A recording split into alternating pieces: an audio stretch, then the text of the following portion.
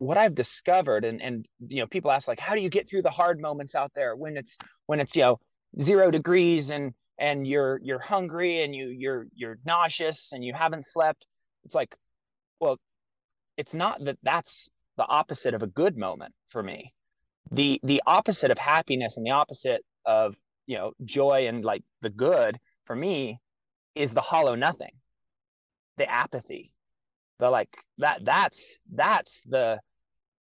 the terrible thing to be avoided. So when I'm experiencing extreme pain, extreme fatigue, sleepiness, cramping, uh, maybe I take a spill and now my arm and shoulder are hurting.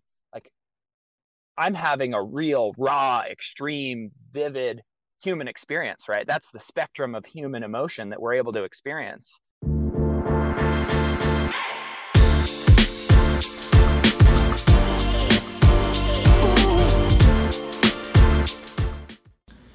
Did you know that we each lose a different amount of electrolytes in our sweat, largely based on our genetics? That means that there's no one-size-fits-all perfect sports drink for everybody because we each have unique needs. That's why we at Solpre developed the Sync Hydration System, a series of sports drinks to help match you with the personal level of electrolytes that you need. If you'd like us to help you match with your perfect sports drink, go to solpre.com/hydration-quiz. That's solpre.com/hydration-quiz. Welcome to the Smart Athlete Podcast. I'm your host, Jesse Funk. My guest today is hard to describe, but in many ways he described his own succinct story, which we're going to try to unpack in the next 45 minutes to an hour. So you're going to want to stay with us because I'm sure we're going to have a lot to talk about. The way he describes his story is a kid who had ADHD, who began chasing his dreams anywhere from the mile all the way through Ironman distance.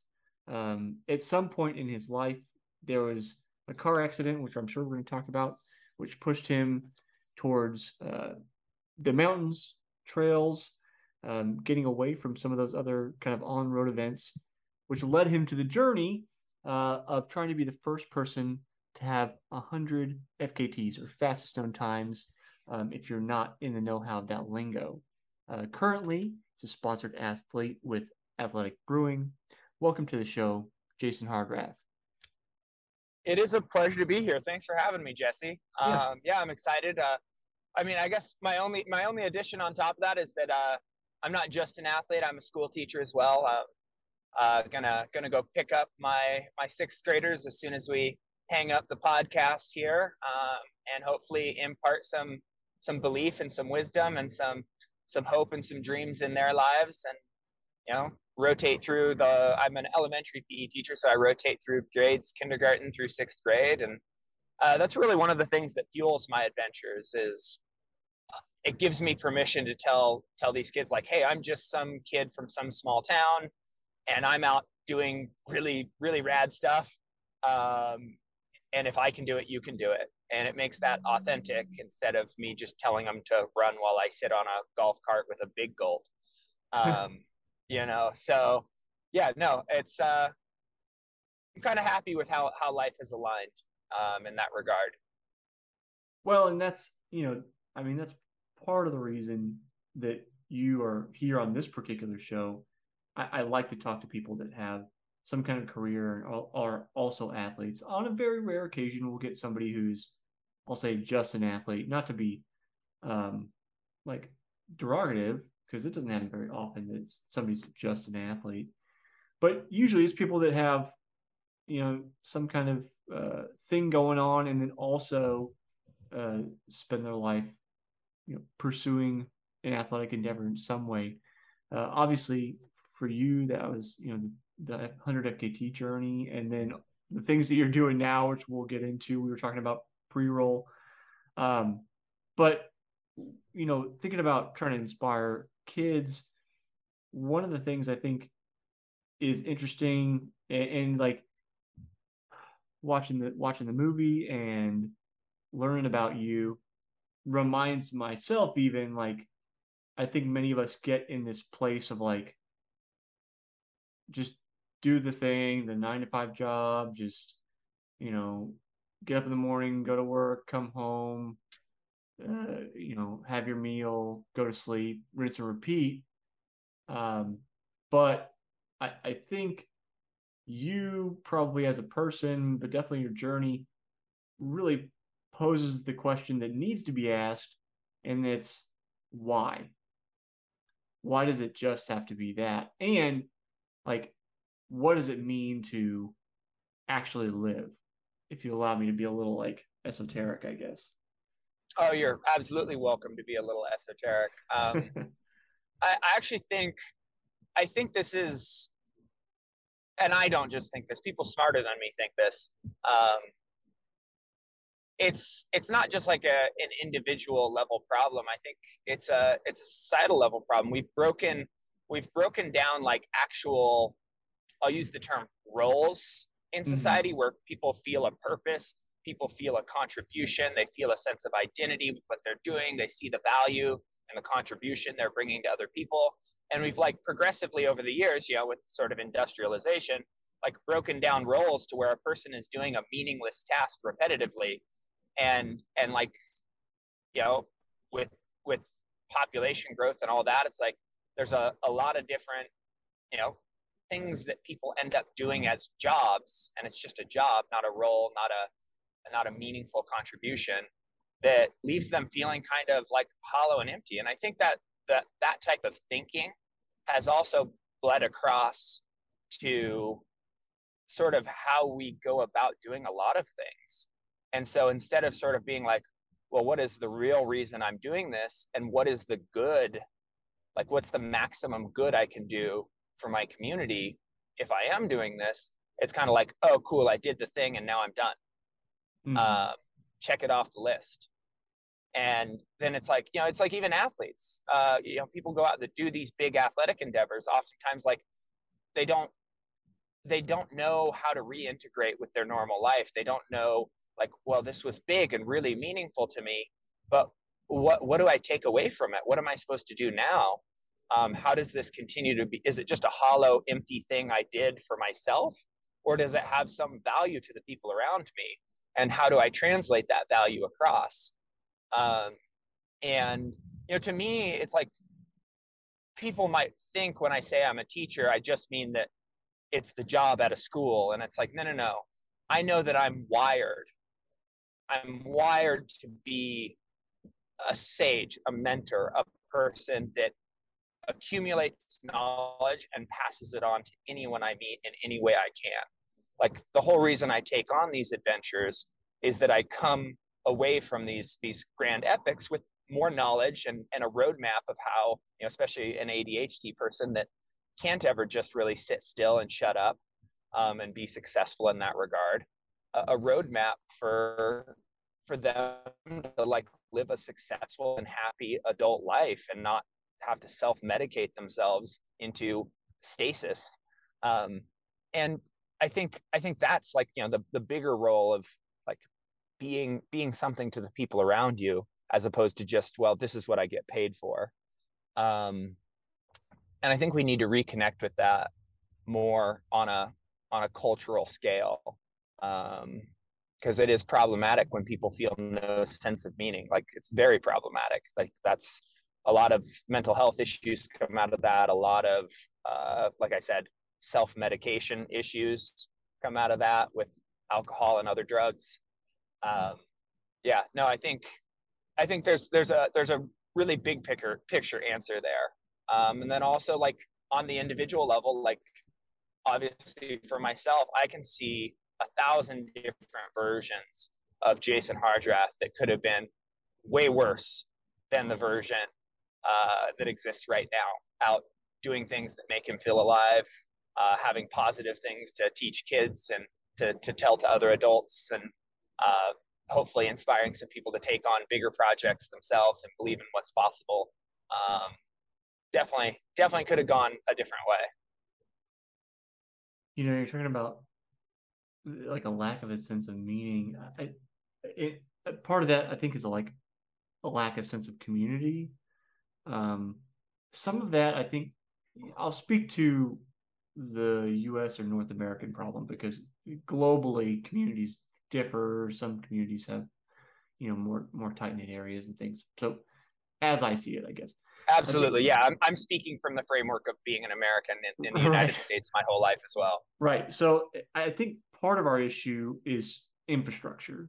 Like we're siloed away into suburbs that aren't really designed for communal gathering. It's like you go to your house and you stay in your house, and like you don't, I'm fortunate to live in one of the few suburbs in Kansas City that actually has like a little shop area. And now I say fortunate because this is a fairly affluent area. Most people can't afford to live here in the city.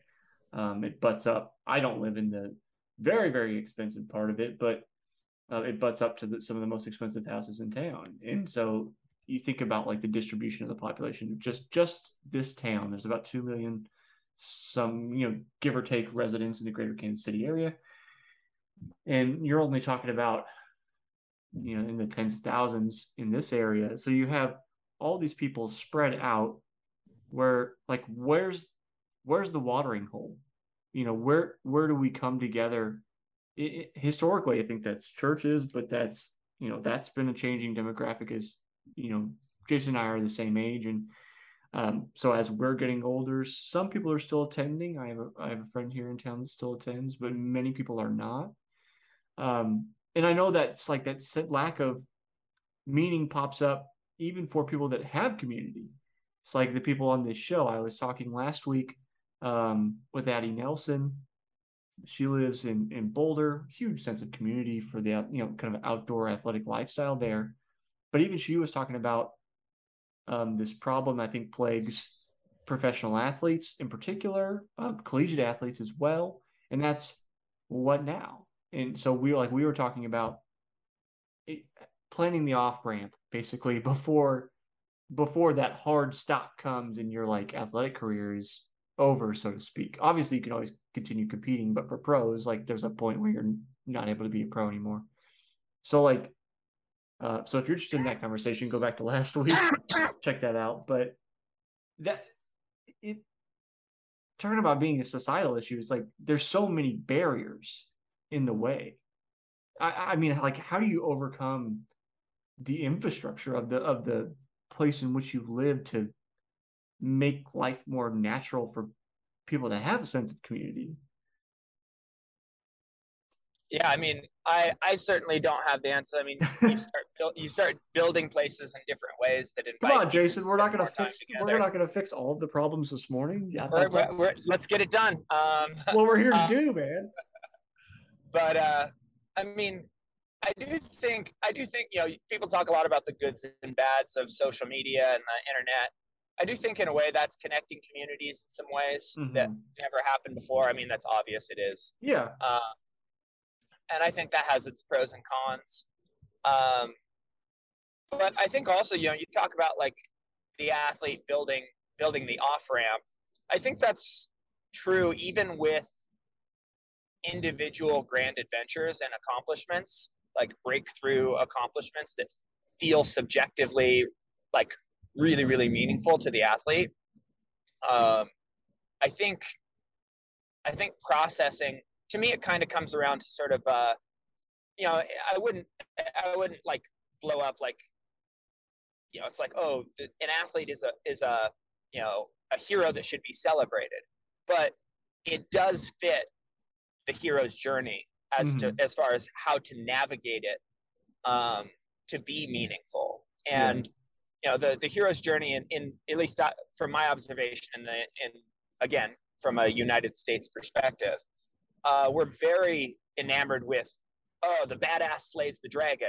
Right. It's like that's not the hero's journey. The thing that makes it the hero's journey is oftentimes the hero is reluctant to begin with, but sees the suffering of the village people, and the thing that's causing the suffering is the dragon, and the dragon is also hoarding the gold, which is making the village poor. And so the hero reluctantly goes out, slays the dragon, becomes a better version of themselves in the process, and then brings the gold back to share with the village. right? That's, for eons, we've talked and known that that's sort of the script, the format that the hero's journey follows. Right. There's It's always the very going out. like Joseph Campbell hero's journey kind of thing. Bingo. There's always a going out, a facing something that was previously thought maybe impossible or near impossible, and then a coming back. And it's, when you're dealing with second order problems, as teachers, we see this a lot where it's like, I mean, it's like, oh, a kid can't know how to manage their anger if they're in a family where the parents don't know how to manage their anger, right? Yeah. The only thing they ever see modeled is how to not manage your anger in a healthy way, right? How to not cope in a healthy way. And so it's like you can't hold that against them.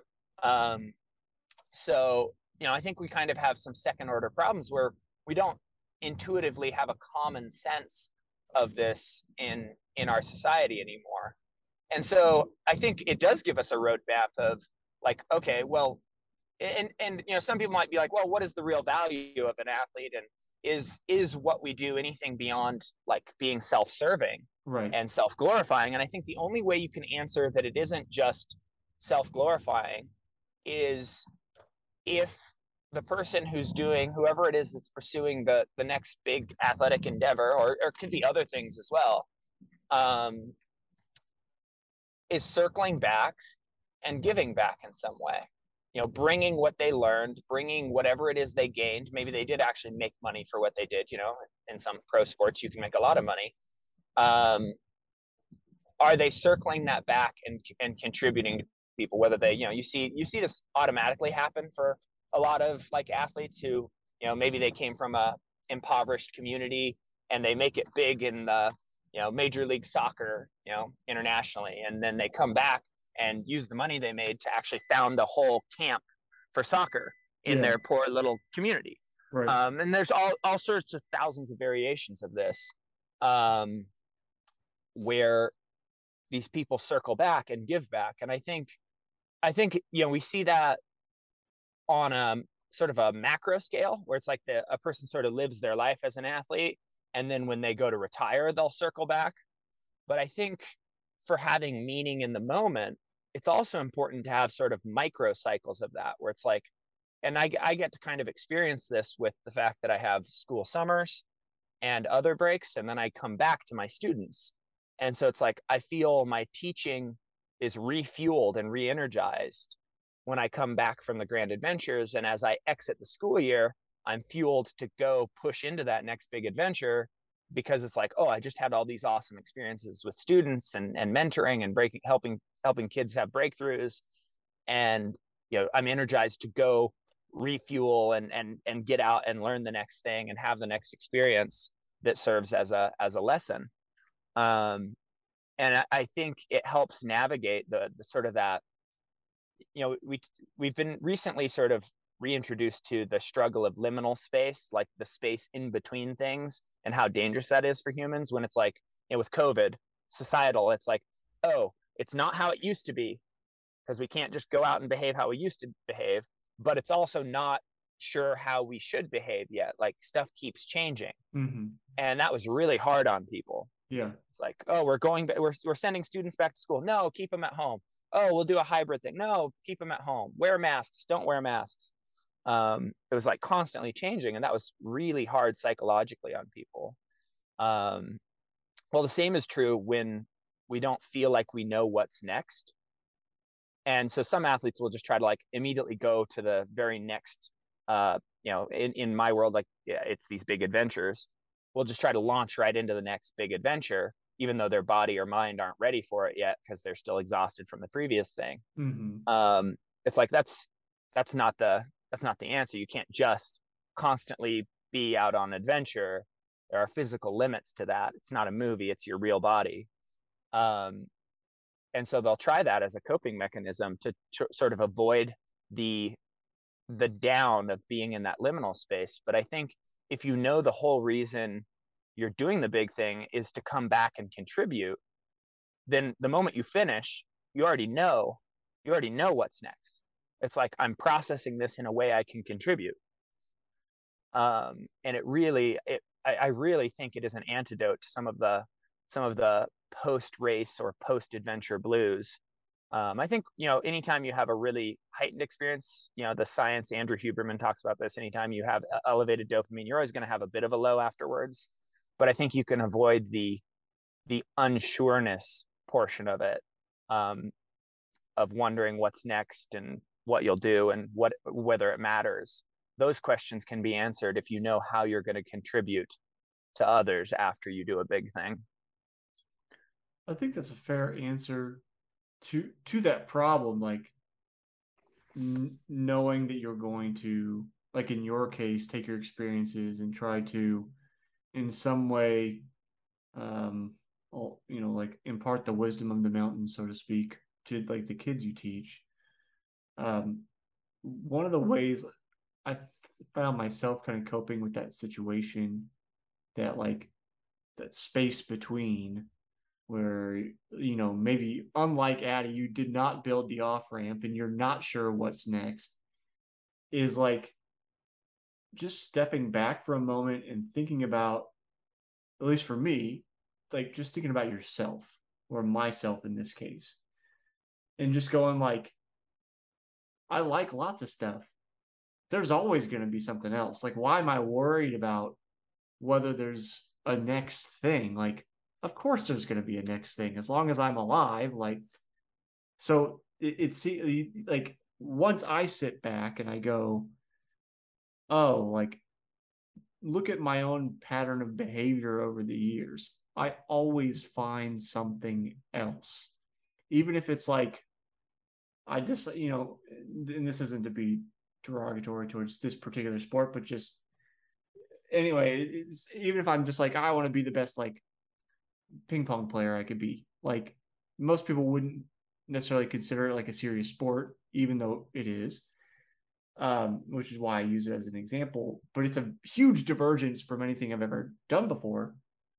And I think if for most people that are going to have these adventures or goals, hit them and then go on to something else, I I'm obviously making assumptions here, but I would assume most of them are probably similar to me, that they've had goals, they've reached them before, and they've found other goals. So, like, in some ways, it's almost just like recognizing yourself and like being self aware enough to go, there's nothing to worry about. I have faith in my own like ability to Trusting in your recognize, own track record. Yeah. yeah, like recognizing my own willingness to try something new and then being like, Well, it's and fine. I think there's a bit of an identity recognition there, right? Because oftentimes, again, speaking from like American culture, it seems that we tend to conflate things we do with identity in our language. Right. And some people are like, it's just semantic, like saying I'm a runner. Right. It's like, no, you're not a runner. Running is what you do. And I think parsing out, and I learned this in my car accident, because I really had to be clear, because I think that's one of the things that triggers us to spiral. Like you get an injury when you describe yourself as a runner, and it's like you can't run anymore. So what am I? Right. And you're like, what am I going to do with my? It triggers this whole identity crisis, as if you have to like figure out who you are again. It's like no. Running is what you do.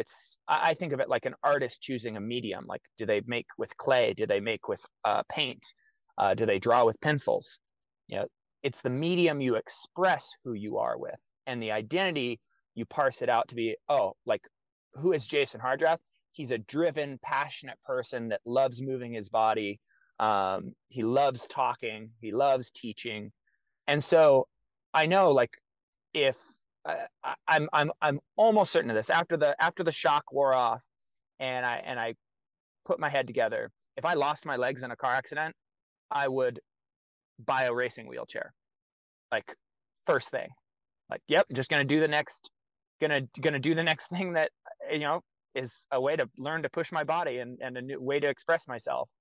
Um, and it's like, I know with my teaching that it's not that I teach for a school. It's not it's not that role. It's that I love creating aha moments, those breakthrough moments for people where they didn't think something was possible or they didn't understand something. And then you create the moment where they go, oh my goodness, this is possible. And I do understand this now. So like, I know that's what I'm aiming at whenever I'm in any kind of a teaching role, is creating that. And so it's like parsing these things out to be a little more specific. So that way there's not a loss of, sense of identity when, if I got fired from if I walk in today and they're like, you're fired, we're cutting budgets for PE teachers, it'd be like, cool, I'm just going to go out and find other ways to create aha breakthrough moments. That's what I'm meant to do in this life. And I'll just find another expression of it, whether that's at another school or, start my own podcast or whatever, I'll just find a way to express that. And I will find a huge amount of gratification in life from doing it in any context. And so I think, yeah, you kind of packaged that in there neatly without saying it, that you sort of understand, like, this stuff's not a hard identity. You don't just get to be one activity. You can totally switch between activities, and you understand that that's coming out of who you truly are. And I think that gives people more flexibility and agility in their lives to handle, big setbacks and say they, get an injury that says they can't run anymore. They can pivot and not have it be a crisis. This is a topic that, I'm not sure exactly what episode this will be. High 160s. So we're 160 some odd episodes in. I don't know how many people I've talked about with this problem, or this kind of like sticky situation of identity versus activity, and how do we untangle ourselves from it? And you touched on one thing I like to kind of point out sometimes, is the role that language plays in how we think about things. So I think about it because I've learned another language, and the way things are said in that language is not the same. You don't always say like in English, you say like, I am cold. In French, you say j'ai froid. I have cold. Like it's the just the way the language works is different. And then there's subtleties like that for every language. Like the way you express certain situations, feelings, thoughts. Some of them are straight translations. Some of them it's like it's not even possible to say that phrase in another language. And sometimes I wonder about, like, how is there a reliable way to distill down who you are and not be aware of the role that, like, the systems that you live inside of play in that identity, your language, the infrastructure, like we talked about, societal norms, the opportunities, how your parents are. Like, there's so many influences. And then just the internal things. Like, I think you and I are both, I'll say, like, genetically driven. Like, I think some people just have an inborn genetic need to go do. And it can be harnessed. Like, other people can find that motivation. I don't know. I'm not saying it's always genetic, but just like I think there is that component. So I just wonder about, is there any way to build a system to get us out of all these systems, to figure out, who we are underneath all of these layers of things that influence who we think we are? I think there's no one size fits all, right? Right. It's a journey, it's a process of self-awareness, it's a process of learning, and a person has to want to vet that all out. I think a line of something I talked about made it into the Journey to 100 film, and I mentioned this because obviously I started doing 100 FKTs before FKTs became cool and everybody knew about them, Yeah. due to COVID shutting races down. Yeah. And I was just doing it. I was doing it whether anybody was going to care or not. I didn't think a film was going to get made. I didn't think like I was going to get any sort of a sponsorship for it. Like I was just out chasing what I loved. And I think back on that. I'm going to lose my train of thought here. What was it you just said? Talking about trying to distill it down your identity outside of the systems that we live in. Oh, I think, we pursue, one of the things that we don't really have in our culture, right, is a rite of passage anymore. It's like, yes, you turn 16 and you get a driver's license, and you turn 18 and you can vote, and 21, well, now you can buy cigarettes and drink alcohol. Welcome to adulthood. 25, you can rent a car. Don't forget, that's a big one. Oh, that's so true. The problem is, like, when people want to complain about common sense, the real etymology of that phrase, common sense, is that we're able to pull from a similar set of memories, right? Shared experience. It's not like some kind of magical thing that you're born with or born without. Yeah. A common sense is shared among a group of people who have had the same experiences. And so they can, when one of them talks about a certain concept, they all reach back and can retrieve a very similar memory to go, ooh, I understand how that feels. I understand what that means. I understand how we should act going forward. That's the structure of common sense. And we don't have any sort of like rites of passages where people really test themselves and people really, I mean, you want to call maybe high school a rite of passage. I think some of these things where we go out and we spend time in nature and we learn to operate and function like, and we push ourselves to our limits in like, running races or adventure races or whatever it may be. I really think, from my own observation and the observation of others, that those sorts of experiences really reconnect a person with themselves and their own potential and how to handle negative and difficult emotions and self-doubt, frustration, so many important human experiences that a person needs to know how to navigate can get packaged. And this is one of the reasons I love being a PE teacher, right? Is we get to face our fears. We get to face angers and frustrations when stuff doesn't go our way in a game, or we get knocked down and we skin our knee or whatever. Like, we get to face all these different human emotions that we would only face in normal life if something was going terribly, terribly wrong. Mm-hmm.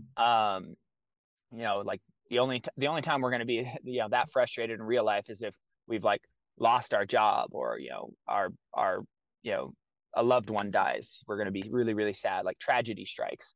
But we can have these experiences out in the physical, where we face strong fears and we face extreme doubts of our own ability, and we get to like sit with those things and learn how to navigate them.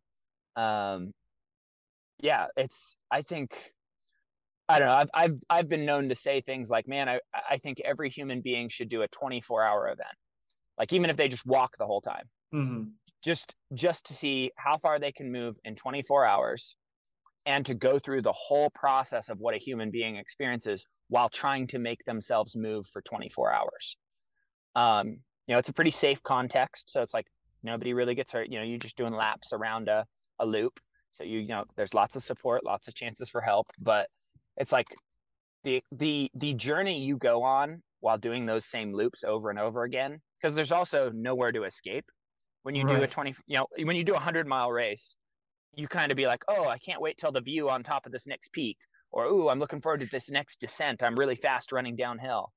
There's something to like pull yourself outside of yourself. Yeah. When you do a 24-hour event, you like get the novelty of the loop once, and then after that, anything that goes on that's novel or good has to come from inside you. Right. You have to be at peace inside your own mind. Otherwise, it's like, yes, that same stupid rock again. Yep. You've got to be able to be like, no, hey, sweet, it's that rock again. Yeah. And I'm excited because that means I've only got, this much longer till that other rock. And right. Find a way to be positive. Yeah, it shines a light on your internal monologue. Oh, it really does. So yeah, on a lot of levels, it's like, as a rite of passage, something like that makes a lot of sense because it reveals to a person who they are on multiple levels. But anyways, now I'm off on a giant tangent myself. But yeah, I think that's those sorts of things really tie into some of the societal level problems that we have with, you know, people not being able to navigate fears or be involved in difficult conversations, or being all worked up and fearful over things that it's like, well, yeah, I mean, that's scary to a very small portion of the population who are directly involved, but we don't have to all be running around in fear of it. um so yeah, I think there's a lot of value to be derived from taking on physical challenges. Well, it's like, so we'll get to this season's question here in a minute, but every season of the show, I have a singular question I ask all guests for that season. And a couple seasons ago, my question for that year was, what's the purpose of sport? Because I think it means a lot of things to a lot of different people, but I think one of the common thread answers that a lot of people kind of alluded to was, like you touched on, about one of the reasons why you enjoy being a PE teacher is that it's almost like a microcosm of life. That like you can learn a lot of things about winning and losing and struggling and triumph and motivation and that internal monologue and like all of these things that maybe would take years and lots of time, reflection, good memory, journaling, whatever, to realize like you can condense down into these more bite-sized moments. Even with your adventures, some of them are, some of your FKTs are like in the 7-8 hour range, which is a considerable amount of time for the average person, but in a time scale of a lifespan is pretty small. And I'm sure in those like time periods, and obviously you have longer ones than that too. Um, for those listening, many of the FKTs that Jason took on are pretty big. Um, but just even for the shorter ones, I'm sure you went through a whole spate of emotions and dealt with that internal monologue, positive, negative, whatever it was. Um, Oh, absolutely. observing it, and it's like doing 100 of them. Like, hopefully, you come out, as you said, with kind of wisdom, maybe a little more clarity, maybe just not that you come down from the mountain and now you're this enlightened being, but just like I think you probably picked up at least tidbits, if nothing else, along the way that in maybe in some ways greater or lesser, subtle or less subtle, probably changed who you are in some way or another. Absolutely. I mean, fundamentally, that's what for an adventure to be an adventure, that's what it has to do. I mean, you have to be facing fear and risk, otherwise there is no courage, right? Right. Structurally, you can't be courageous unless there's something you're afraid of. And to step out and face conditions that can be life threatening and terrain that can be life threatening, and like to do this stuff, it's like there's fear involved. Some people make the mistake of thinking like, oh, you must not be afraid of heights. If you watch the film, it's the kind of film where some of the stuff I do makes your palms sweat. um and they're like, oh, he must not have a fear of heights. No, I absolutely have a fear of heights. I've just taught myself to bring focus up to match that fear, to still enter a flow state. And it's like I've learned that fear isn't something to just run away from. Fear is not pain in itself. Fear is not damaging in itself. It's not an emotion to hide from. Fear simply exists to let us know we're in a situation where our decisions have consequence. Right. That's all it's doing. It's like, oh, you're walking down an alley and somebody looks sketchy. It's like your next decision, the reason you feel fear, your next decision may have high consequences. It's like that's all the alarm system is telling you. It's like, this might really matter. And so I've learned to go, okay, I'm feeling this sense of fear.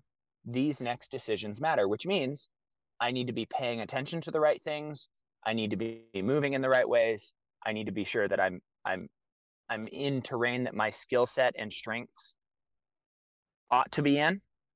And there's a whole set of practice and rehearsal and understandings that have led to that over years of practice. But it's that fear matches or focus matches the fear, and it creates this heightened beyond ordinary experience. And like as you're going through this, and I think another big takeaway, actually, to backpedal a bit, over the 100 FKTs, and even as I did Ironman triathlons prior and marathons prior and ran in college prior, a repetitive thing I discovered is a lot of people, and I had depression. I struggled with some like bouts of depression kind of up and down in college, as some people do during that phase of life. And it was pretty bad. And the way I would describe the depression, it wasn't that I was sad. It was that everything was hollow, everything was colorless, everything was tasteless. It was just bled of all of the meaning. My favorite foods just were unmotivating. My favorite activities just seemed uninteresting. Like even the idea of getting out of bed to feed myself was just like, I guess it doesn't really matter. I know I'm supposed to do it, but man, that sounds hard. And so what I've discovered, and people ask, like, how do you get through the hard moments out there when it's 0 degrees and you're hungry and you're nauseous and you haven't slept? It's like, well, it's not that that's the opposite of a good moment for me. The opposite of happiness and the opposite of joy and like the good for me is the hollow nothing, the apathy, the like that's the terrible thing to be avoided. So when I'm experiencing extreme pain, extreme fatigue, sleepiness, cramping, maybe I take a spill and now my arm and shoulder are hurting, like I'm having a real raw, extreme, vivid human experience, right? That's the spectrum of human emotion that we're able to experience. And I'll even be out there in the moment now and be like, oh, this is real. Like, whoa, this is full on. Like I'm experiencing life even when I'm in those lows, and it's really extreme. And it almost sort of like brings me back around mentally, where I'm like, all right, cool. I want to be here. This is what I signed up for. I didn't sign up for it to be all like rainbows and daisies and magic land. I came out here to be human. And that means I'm embracing the full gamut of human emotion as I take a journey. I'm not wishing I was having a beer when it gets hard. I'm not wishing I was at the finish line when I start to suffer. I'm present in that suffering because that's actually why I'm there. And that changes it. That flips things when you're able to embrace life and look at life from that perspective, that you're not trying to be happy. You're not trying to always have everything be up. You're trying to experience a full human experience. And the thing you're trying to avoid is sitting, staring at a computer screen, feeling absolutely nothing about your life and the people around you. That's what you're trying to avoid. That's death. To just be absent of any meaning or feeling. That's the horror show. And I think that changes everything when you have that perspective. Jason, there's so many other things we could get onto, but we're going to run out of time here soon. So I'm going to jump to my last question, which is the question I'm asking everybody this year. And I think you'll probably have some interesting insight into. And that question is, how do you celebrate your wins? Nice question. I've said this for a while now. This immediately comes to mind when you ask that question. The way you're properly aligned in life is when you celebrate doing the thing by doing more of the thing. And so, I did this whole Bulgars climb, and I climbed all these mountains, 100 mountains in 50 days, pushing, every single day. That's an average of 2 mountains a day. Took a few rest days to let my body catch up. And then the thing I did to celebrate is I climbed one of the mountains I climbed again with a friend who was finishing up the Bulgers list himself. And it was awesome, right? It's like I genuinely love being in the places and doing the things that I do to be able to be in those places. So it's not like I need to reward myself with something else. It's like just being out there doing it and being present with it is the reward. The activity is the celebration. Exactly. Jason, if people want to see what you're up to, catch up with you, any of that kind of stuff, where can they find you? I'm on Instagram, just at Jason Hardrath, no periods, no underscores. I respond on there. I'm on Facebook. Have a website, jasonhardrath.com. You can email me through. Journey to 100 Film is on YouTube. I'll make sure that you have links to all this for the show notes if people just want to scroll down and click. Yeah, that's probably the best way to follow and stay in touch. And I'm pretty responsive if you have any grand adventures you want to get out on that you want to ask some questions about. I also do provide coaching for people that are looking to bridge the gap to a bigger race distance or maybe step across from racing into FKTs. Yeah, definitely stoked to help anybody move forward with what they think is next for themselves. Awesome, Jason. Thanks for hanging out with me today. Absolutely. This was a pleasure, Jesse.